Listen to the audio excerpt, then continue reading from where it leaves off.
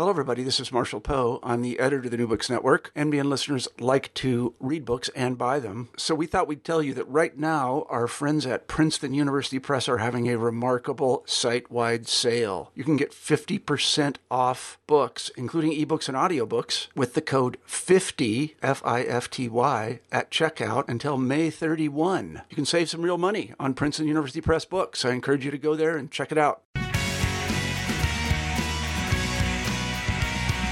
Hello, this is Lily Goren with the New Books Network, the New Books in Political Science podcast. Today, it is my pleasure to speak with Ben Epstein about his new book, The Only Constant is Change: Technology, Political Communication, and Innovation Over Time. This book was recently published by Oxford University Press. Ben's book, which traces communication changes and innovations in the United States from the time of the founding to the present, explores how and where innovative use of communication becomes viable for political actors. Ben connects a number of threads within the book, including a qualitative approach to communication studies that makes use of the American Political Development, or APD, framework as the structure to explore the disruptions in technology that allow for new forms of political communication operations to come forward and for political actors to choose to make use of these innovative forms for communication. He also examines who makes the most use of new information and communication technology, and how and where a new political communication order becomes embedded within our daily lives. This is a clearly structured book with some fascinating case studies to help us understand who may make the most out of new communication approaches and where it may or may not make that much of a difference. But I will let Ben Epstein tell us a bit more about that at length as we discuss his book, The Only Constant is Change. First, though, I would like to welcome Ben Epstein to the New Books in Political Science podcast and ask him to tell us a little bit about himself and how he came to this project. Hello, Ben. Hi, how are you? I'm fine. Welcome. Thank you so much. Yeah, I'm a big fan of the podcast, so it's a real honor to be here. Thanks so much for having me. It's my pleasure. So a little bit about myself, and then we can get into the project. I am an associate professor of political science at DePaul University in Chicago, and I teach mainly American politics with a focus on American political culture and especially political communication and media and politics, along with a few other things, as we all do. But and my research has it really grew out of an interest in how political communication changes over time, but also really how it connects to regular people and how they interact with politics. That's sort of how I started to think about this over time. So my evolution to try to get to this project was not something that I saw coming. It sort of emerged out of my dissertation work at the City University of New York Graduate Center, where I did my PhD work. And when I arrived to start my work in graduate school, I didn't plan on focusing on political communication. I wasn't really focused on media and politics. All of that emerged as I was studying there, and it really grew out of an interest that I've always had in history. Because before I was a college professor, before I was thinking about going to grad school, I was a high school history teacher and had a great time teaching history, and I've always loved history. But it wasn't until I made it to graduate school that I started to learn about, as you mentioned, American political development and the ways that American politics and American history have been studied in a way that really join these two interests of mine. And then eventually I was able to connect all of those in through the sort of the general concept of political communication and exploring the changes that have happened over time, which has been really exciting and have developed this, into what became an exciting dissertation and thankfully turned into a book that I'm really excited to share with people. Yeah, I mean, you do a great job working in a lot of this historical background, and I'm going to ask you some more questions about that. But I wanted you to explain a little bit to listeners, because you are very familiar with some of the terminology in the book and what you mean by it and what communication scholars mean by it. But can you give the listeners who may not be as familiar an overview of what you mean by things like political communication order, or as you abbreviate them in the book, PCOs? Right. Good question. Great place to start. I'll take a sort of 10,000 foot view of where this is and start by sort of describing the book as essentially following this central recurring pattern that I've identified over time called the political communication cycle, what I sometimes abbreviate as the PCC. And the political communication cycle is something that I've identified as a recurring process that incorporates the technological, political, and behavioral aspects, the gears that work together to motivate political communication innovation. So really this book is about political communication innovation over time, how, why, and when those major changes in political communication happen. And so these abbreviations or these terms that I've used or that I've identified are, I hope, helpful because this book I hope serves for a number of different purposes, but one of those purposes is to try to help to provide some context and allow really great ongoing research in political communication changes and innovations, a way to sort of connect to each other, to connect the dots a little bit. And I've identified this recurring cycle over time that I think can provide some of that context. And you mentioned one of the key components of that, which is the political communication order.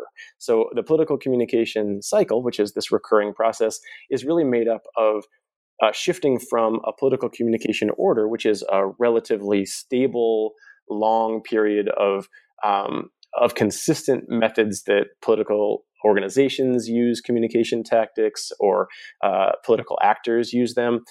And then it eventually becomes disrupted through a combination of new technology and also political motivations that can change, and then ultimately can lead to a political communication revolution, or what I abbreviate as a PCR. And so the political communication cycle, this recurring process, which serves as the guide for the entire book, is really a way to chart how technology and politics and even external events and behavioral processes come together to move from a relatively stable period of political communication where political actors and their audiences sort of understand how things work and do things in more or less consistent ways, and how that is then disrupted and the process of then changing to something that then again becomes stabilized with a new set of tools that are trying to do essentially old things in new and better ways. So one of the overall sort of fundamental pieces that I keep coming back to in this book and in related work is that political communication goals have always remained fairly constant. That campaigns, for instance... The goals don't change. You want to win. The goals don't change. Exactly. If you're running a campaign in 1820 and you're running a campaign in 2020, right? You're going to be trying to do the same thing. You want to win, and you're going to be trying to reach voters to get them to turn out. So your goals are not going to change. What changes dramatically are the tactics and the strategies and the tools that you use to achieve those goals. So much of what I'm trying to accomplish and really explore in this book is how during relatively short periods of time, but in the same recurring process, these strategies have changed dramatically. And then we eventually get to a relatively stable period, a new sort of status quo, and that's the political communication order that reemerges before eventually a new revolutionary process will begin. Got it. The goals remain the same, but the way that people go about them, as you note, have these disruptions. Right. And I think this is a really important and fascinating sort of component of your book with regard to exploring when these disruptions happened, and you also sort of put them in the historical context, but in the political cycle. And you frame this as I already mentioned, and you mentioned, through this APD, American Political Development Framework. Can you explain a little bit more about why the APD framework and sort of cycles of change was instrumental for your study? Sure. As I mentioned, when I started in graduate school, I have to admit I had never heard of American political development. I did not know it existed. I was lucky to study under Andy Polsky, who is at Hunter College and part of the CUNY system, and he is really an expert in American political development. And what I really learned from this is that how I've always talked about history as being something that we can both learn from, but also understand that elements will be similar to what we might see today and are very instructive today. That American political development is largely looking at that process, at looking at politics over time, and primarily in the American context, looking at institutions, how they develop, how they change, how they influence politics and political behavior, and then generally trying to identify trends and potentially patterns over time, looking at how history can connect with today, and then ultimately how that can be used to get a greater sense of how presidents, past, present, and potentially future, might be connected to one another, how other institutions, or in the case of this book, how political communication and political communication innovations are actually fairly consistent when viewed within a broader contextualized historical context. And for me, this book is very interdisciplinary, and APD served as a really foundational part of that interdisciplinary process that tries to bring in communication studies and also work from diffusion of innovations research, and then APD was a nice bridge to help connect a lot of those pieces. Yeah, and you also note sort of some of the threads from sociology and economics as well, coming together into your study. And it is a wonderfully interdisciplinary book, and I recommend it on that basis, among other reasons. But I want to now get you to tell us a little bit about the central theses of the book.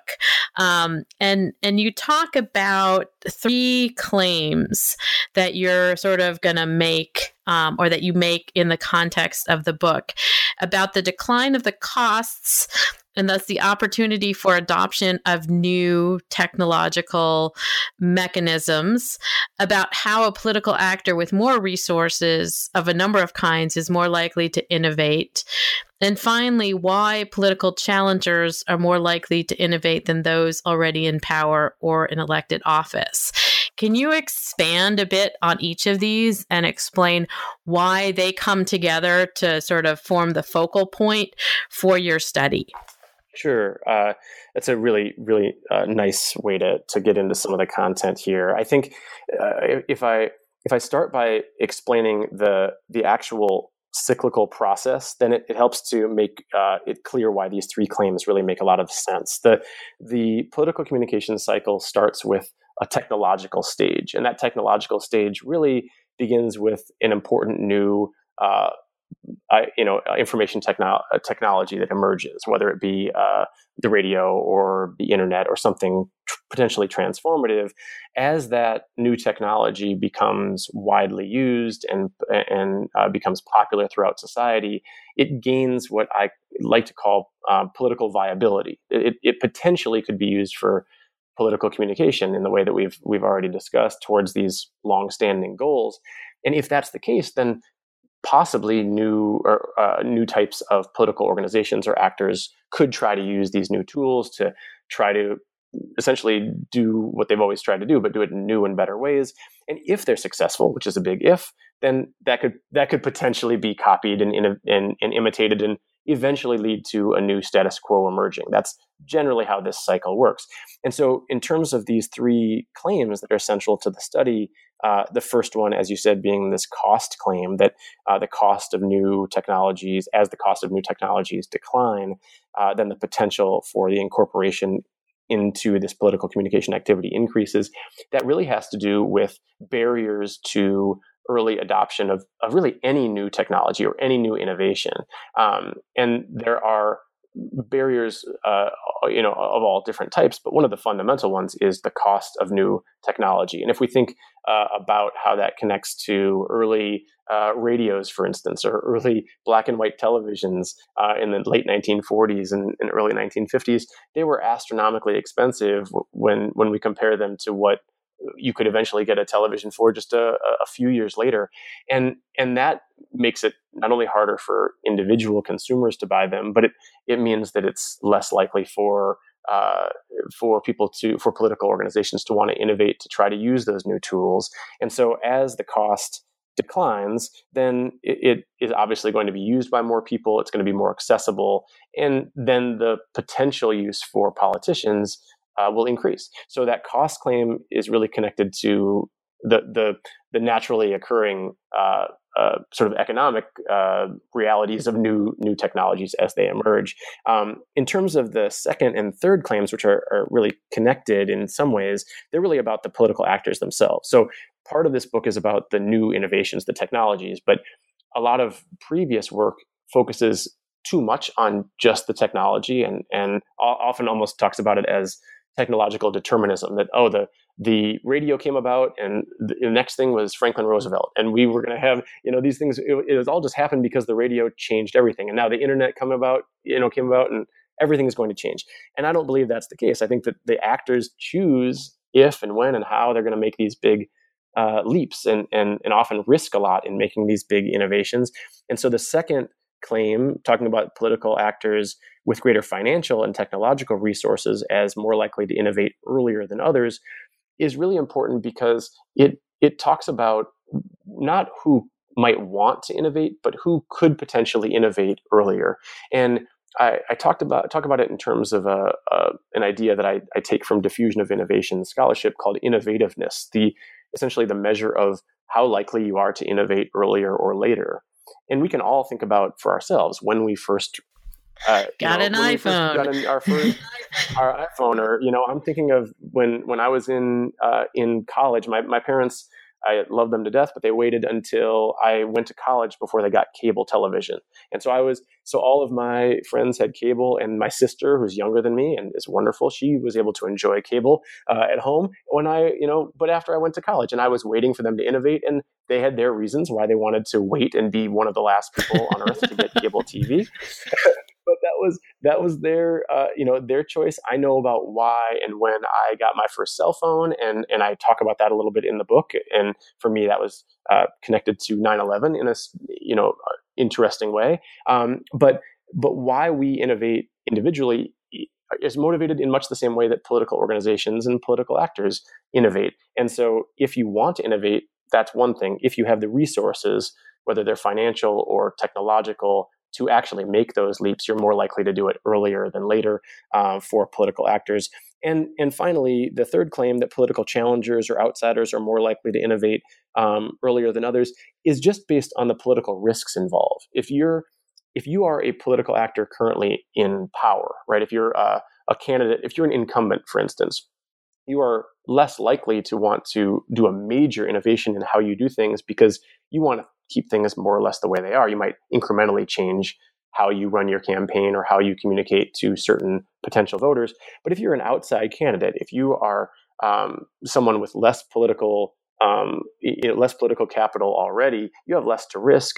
You're more likely to take a big gamble and innovate earlier than others, especially if you have the resources to do so. So these claims can sort of connect to one another and help to give a clearer idea of when new technologies might be viable for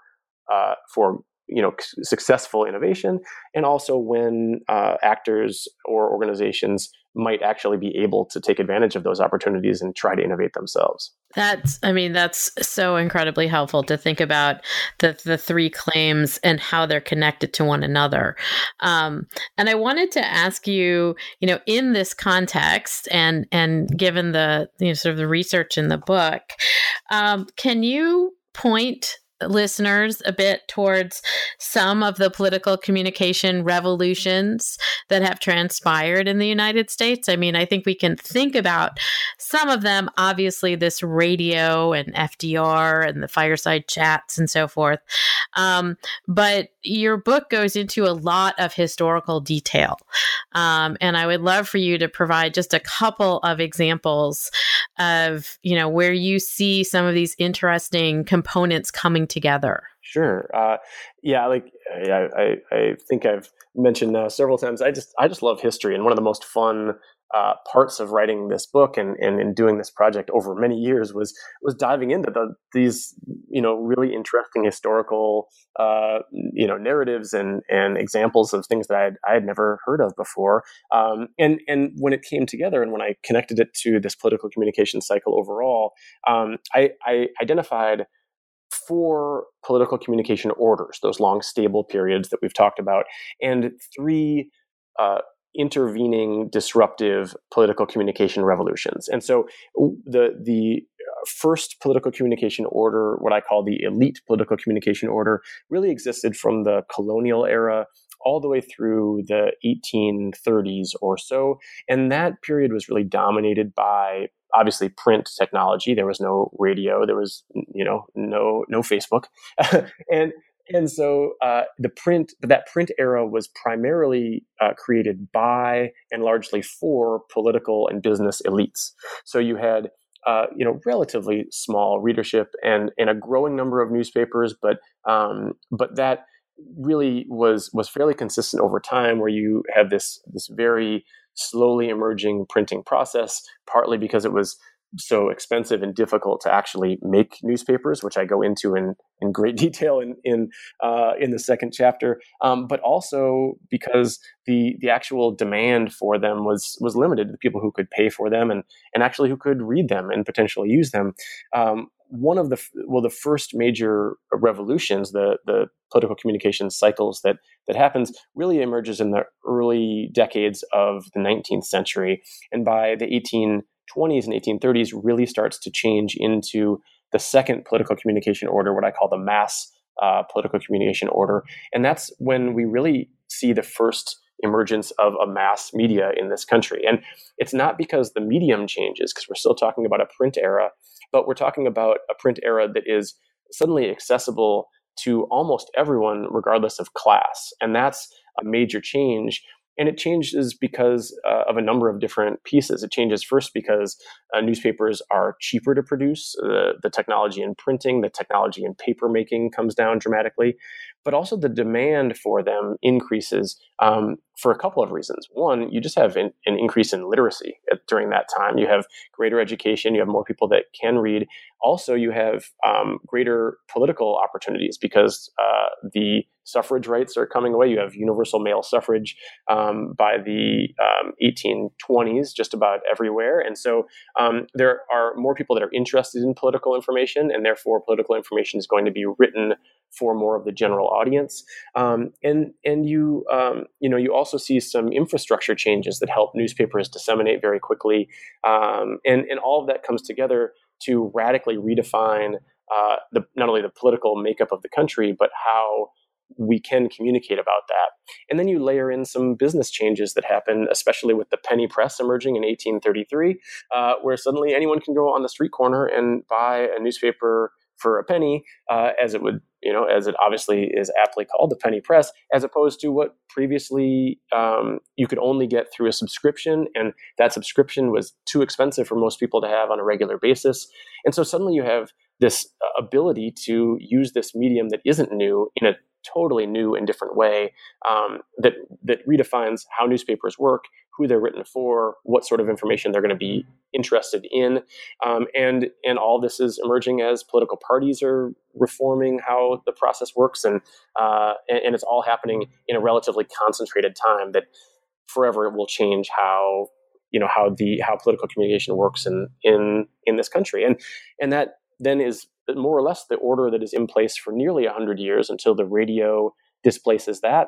The radio obviously is an incredibly important technological innovation. It brings in what I call the broadcast political communication order. And while some people don't necessarily agree with me, I link radio and television, even though television was obviously incredibly important on its own for many, many reasons. They together redefine the relationship that sources of political communication and audiences of political communication have. They make political communication much more personal, much more immediate, and there's more of an emotional connection between watching a speech or hearing FDR's fireside chats as opposed to reading George Washington's farewell address, for instance. And so it doesn't feel the same way, and that might be obvious, but the process of trying to use the radio for politics and usually using it poorly, and then eventually over several years, actually over a decade of sort of trying things out, eventually it becomes a mainstay in American politics and becomes really organized by new regulations, by new tools, and becomes this stable order that the television was then incorporated into until you get to really the 1990s, until the internet really radically reshapes or starts to reshape how political communication can work. And obviously, not to fast forward, but a few things have changed since the mid 1990s in terms of how we get and generate and curate and share political information, and we're in the midst of that political communication cycle right now. So that's a big part of it. So I guess we're still in the revolution, perhaps? Yeah, well, that's a great question.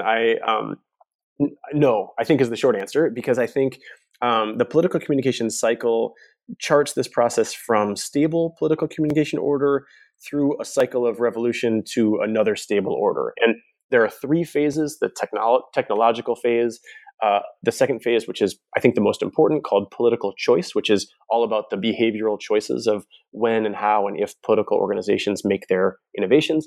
And then the final stage is what I call stabilization. And stabilization is the process of these radical permanent changes becoming stabilized through both changes in norms, how political actors and how political audiences use these tools, but also in new regulations and new institutions. And I think that if we look at that cycle and we look at what's happened over the last 20 years, we're clearly in that third phase. We're past any experimental part. The internet definitely helps impact politics. I don't think anyone's and no political organizations are wondering, should I be on social media, right? It's not a question. And so, not a question. Not a question. And so to use Rasmus Kleis Nielsen's work, he talks about the mundane internet tools. And some of these tools that once were really exciting and really new and were groundbreaking, like email, are no longer interesting, right? They're things that everyone uses. They're mundane, but the fact that they're mundane is exactly why they're so powerful, because they're used by all kinds of people all the time without even thinking about them. And no political campaign, no political organization would think about some sort of communication outreach strategy that doesn't include them. So we're past the early trials. We're even past the copying of things that work. We're in the final third phase of this process where we're starting to stabilize what this recent revolutionary cycle was, and that will largely dictate, I think, where we're going to be going over the next 5, 10, maybe even 20 years down the road, and regulatory processes and new norms of how organizations work and how the public consumers of political information interact with and use these new tools. Those will largely dictate, I think, how our current cycle really becomes stabilized. Yeah, that certainly makes a lot of sense, given all the discussions about how to regulate Twitter and Facebook and social media and so forth at the moment. Yeah. Around electioneering and communication, as you note. So I wanted to ask another question that sort of takes you through a little bit of the history that you do such a great job with in the book. and this study only applies to the United States. And your work on the political and cyclical history of technological innovation, as it applies to politics, is really interesting and I think useful for other places. But can you explain a bit about why this is possibly unique for or in the United States at this moment, but perhaps may not be forever? Yeah, that's a really useful question. I appreciate that. I write in the introduction that in one way, this book is really broad, and it paints in very broad strokes, and that's the sort of breadth of history that I'm trying to cover, right? Over 300 years of history. One way that the book is a little bit more narrow, as you described, is in geography, right? It's only going to be focused on the American case, but I describe that I don't believe in any way that the political communication cycle is an American phenomenon. I think that how the technological changes were applied and when they became more widespread in the United States was different than the timing and the rate of diffusion that some of these technologies might have come into play in other parts of the world. We know that the internet, for instance, or cell phones or recent technologies diffuse differently in different places, and that's always been the case. So I think that the American context of how the political communication cycle can be applied is unique in terms of when these disruptive periods were and when these relatively stable periods were. But at the same time, I believe that this political communication cycle, I hope, will be a really useful context and useful set of tools and some terminology that can be applied all over the world. And so I think that, if we look at, South Korea, one of the most technologically advanced countries in the world, well, how quickly new technology is adapted by the majority of people in South Korea will change how that can be used by political organizations in that country. And so the process is the same, but the actual separate, the actual orders and the actual process will probably be different. But I think that the general pieces fit together in the same way. They're the same gears that are working. Some countries are going to be more authoritarian. Some regions within nations could be, could work very differently. We know that adoption of radios in the United States were very different in rural America than urban America.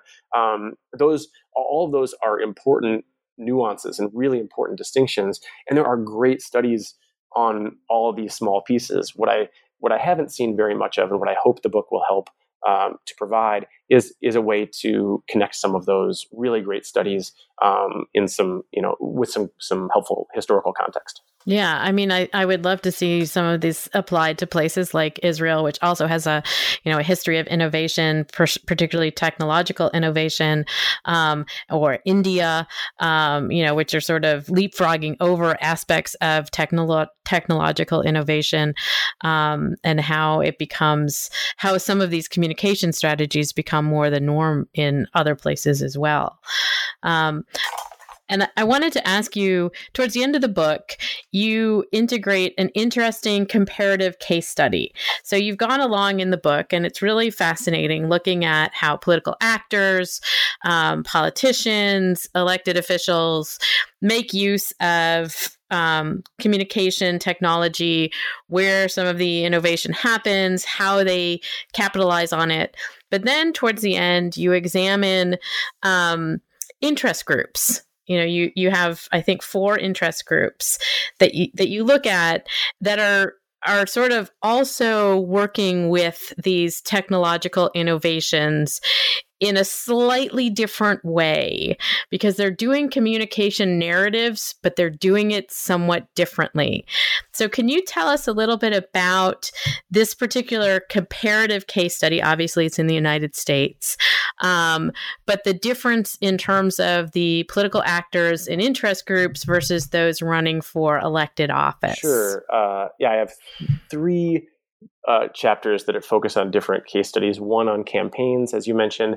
There's another chapter that focuses on social movements and sort of marginalized groups over time. And then there's the final case study is, as you said, on interest groups. And the interest group chapter is probably the most helpful way to illustrate how different political communication or how different organizations, I should say, are trying to do similar things, but through different goals. And so I mentioned earlier that political communication goals remain fairly consistent over time, but the strategies that are used to achieve those goals change. I think that interest groups are the best example of that, because one thing that is very different about interest groups is who their political communication targets are. Who are they trying to reach? Campaigns are trying to reach as many people as possible. They want to get to potential voters. They want voters to potentially turn out and help them win elections. Social movements are trying to do similar things, trying to reach a larger audience, because ultimately the audience that they already are involved with are not enough to change their political opportunities. But interest groups are playing insider politics, right? Interest groups they already have relationships with policymakers and power brokers at local and state and national level. So interest groups are not necessarily trying to reach broad audiences in new and better ways.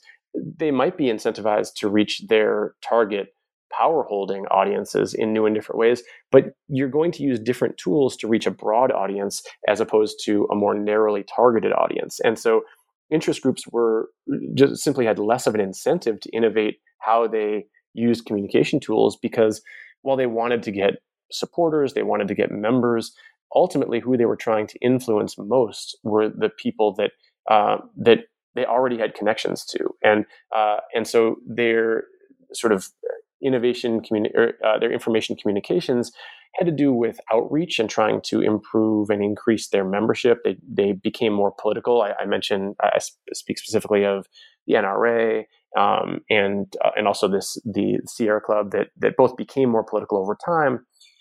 But ultimately, until the internet and until this really dramatic change in the democratizing potential of how the internet can reshape how interest groups work in the MoveOn era and post MoveOn, using the MoveOn model of Dave Karp's work, we really don't see major changes.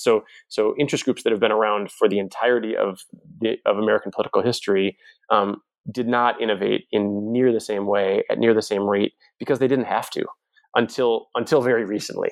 And then we start to see some major changes, and some of the legacy interest groups are trying to update how they do things, and there are a lot of newer interest groups that are organizing, essentially following these relatively new web-based models that are less bureaucratic and more horizontal in structure. And so there's, but ultimately it's because the political communication goals of interest groups are very different from the goals of those other organizations. We see the process of innovation happening over time in a very different way. And that brings me to my next question, which is, why is so much of this understanding of previous revolutionary periods, if we can use that term, important to us now? What do we learn about our current political dynamic and the future political dynamics from our understanding of these disruptions within political communication? Yeah, that is the question that 94% of all of my high school history students all ask me, right? Why should we learn this stuff, right? Why should we focus on history, and what does it mean for us today and possibly tomorrow? And if we can't answer that question, then I don't think we're doing a great job with this stuff. I think that one of the major benefits of this book is that it helps us understand where we are in a process that isn't always in constant change. We are not, even though it feels like we are living in an era of constant innovation and new changes in how we get information and how people communicate. It feels like it's an all the time never ending process. It's actually not. And especially when we focus on political communication, because political communication is a different subset than broader social communication. There are very clear processes and eras, like we've talked about, of major change and then relative stability. Not that nothing changes, but relative stability compared to those revolutionary periods. And as we mentioned earlier, right now, if we look throughout all of American political communication history and we see how these things have changed and when and how actors and organizations and institutions and laws, how all of these things have changed over time and more or less, then we start to see where we are now. And where we are now is in the later stages of this revolutionary cycle, which suggests that the decisions that we make over the next few years in terms of net neutrality, in terms of mergers and acquisitions of major telecommunication companies, the power that Google and Facebook and Apple have in self-regulating, or whether the FCC or Congress takes control of where that goes. Ultimately, those decisions are really what will set the stage for a very stable era of political communication. That doesn't mean that we won't have new innovations, that there won't be new Apple products that change people's lives, and that that we might be looking at holograms in a few years, or virtual reality used all the time. All of these things will potentially happen, but politicians and political organizations like stability, and so what they often will build in is a way that we will consistently use certain tools, and we've already seen that.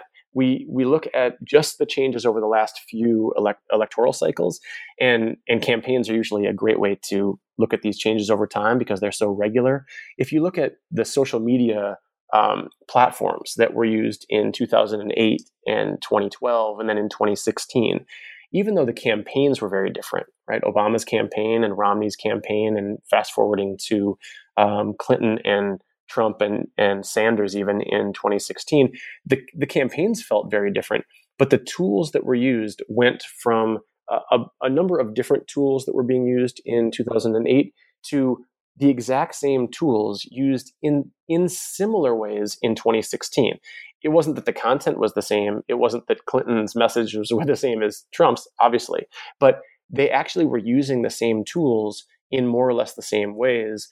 And that form of stabilization is, I think, a good example of how the norms of political communication change, become more stable over time. And if we know that, then we know how important the era that we're living in right now is, because the decisions that either we make or that political organizations make or that Congress makes will help really set the tone for, I think, the reality that we'll be living in for potentially decades to come.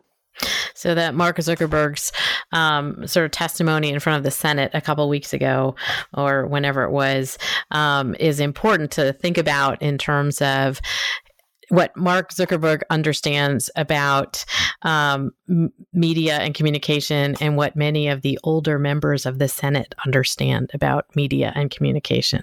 Absolutely. Yeah, it was amazing listening to some of the older members of the Senate saying, so how does Facebook work again? And yeah, it was exactly right. That's exactly right. So this is a great book to read from a number of different perspectives: political science and economics and business innovation. So I want to know, Ben, what are you working on now? When you spend 8 years working on a book project, then you have to think, well, what comes next? And there's a lot of really exciting projects that I'm a part of. I've been working on a long project with a couple of great colleagues, Jennifer Connolly and Letitia Bodie, on looking at e-government and looking at how local governments use different tools differently to interact with their constituents. That's been really exciting. I'm doing a lot of work on how email was used in 2016, and looking forward, really growing out of one of the chapters of this book, chapter 6, that looked at social movements and marginalized groups, which is really where my interest originated and has always focused, which is on groups that are politically marginalized. And so one thing that I'm really starting to dive into is how marginalized groups over time have tried to use innovative techniques to try to change their political fortunes and what can work and what often does not work and why. And I think that looking at how these different groups try to change the way that, to use Schacht-Schneider's terminology, how they change the scope of conflict. That's a real interesting puzzle that I'm excited to work on moving forward. So when you finish that book, will you come back on the New Books Network and talk to me about it? It would be my pleasure. Yeah, absolutely. Great. So I want to know, and the listeners want to know, where they can buy The Only Constant is Change, Technology, Political Communication, and Innovation Over Time. I know it's published by Oxford University Press, and we all know there are various places where we can buy books on the internet.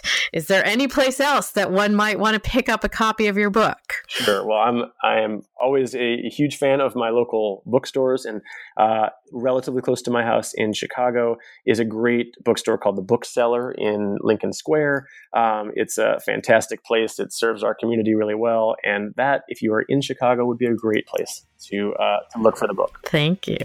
Thank you for joining me today, Ben Epstein. It's great to talk to you about this great book about constancy and change in technology. Thanks so much, Lily. I really appreciate it. It's my pleasure.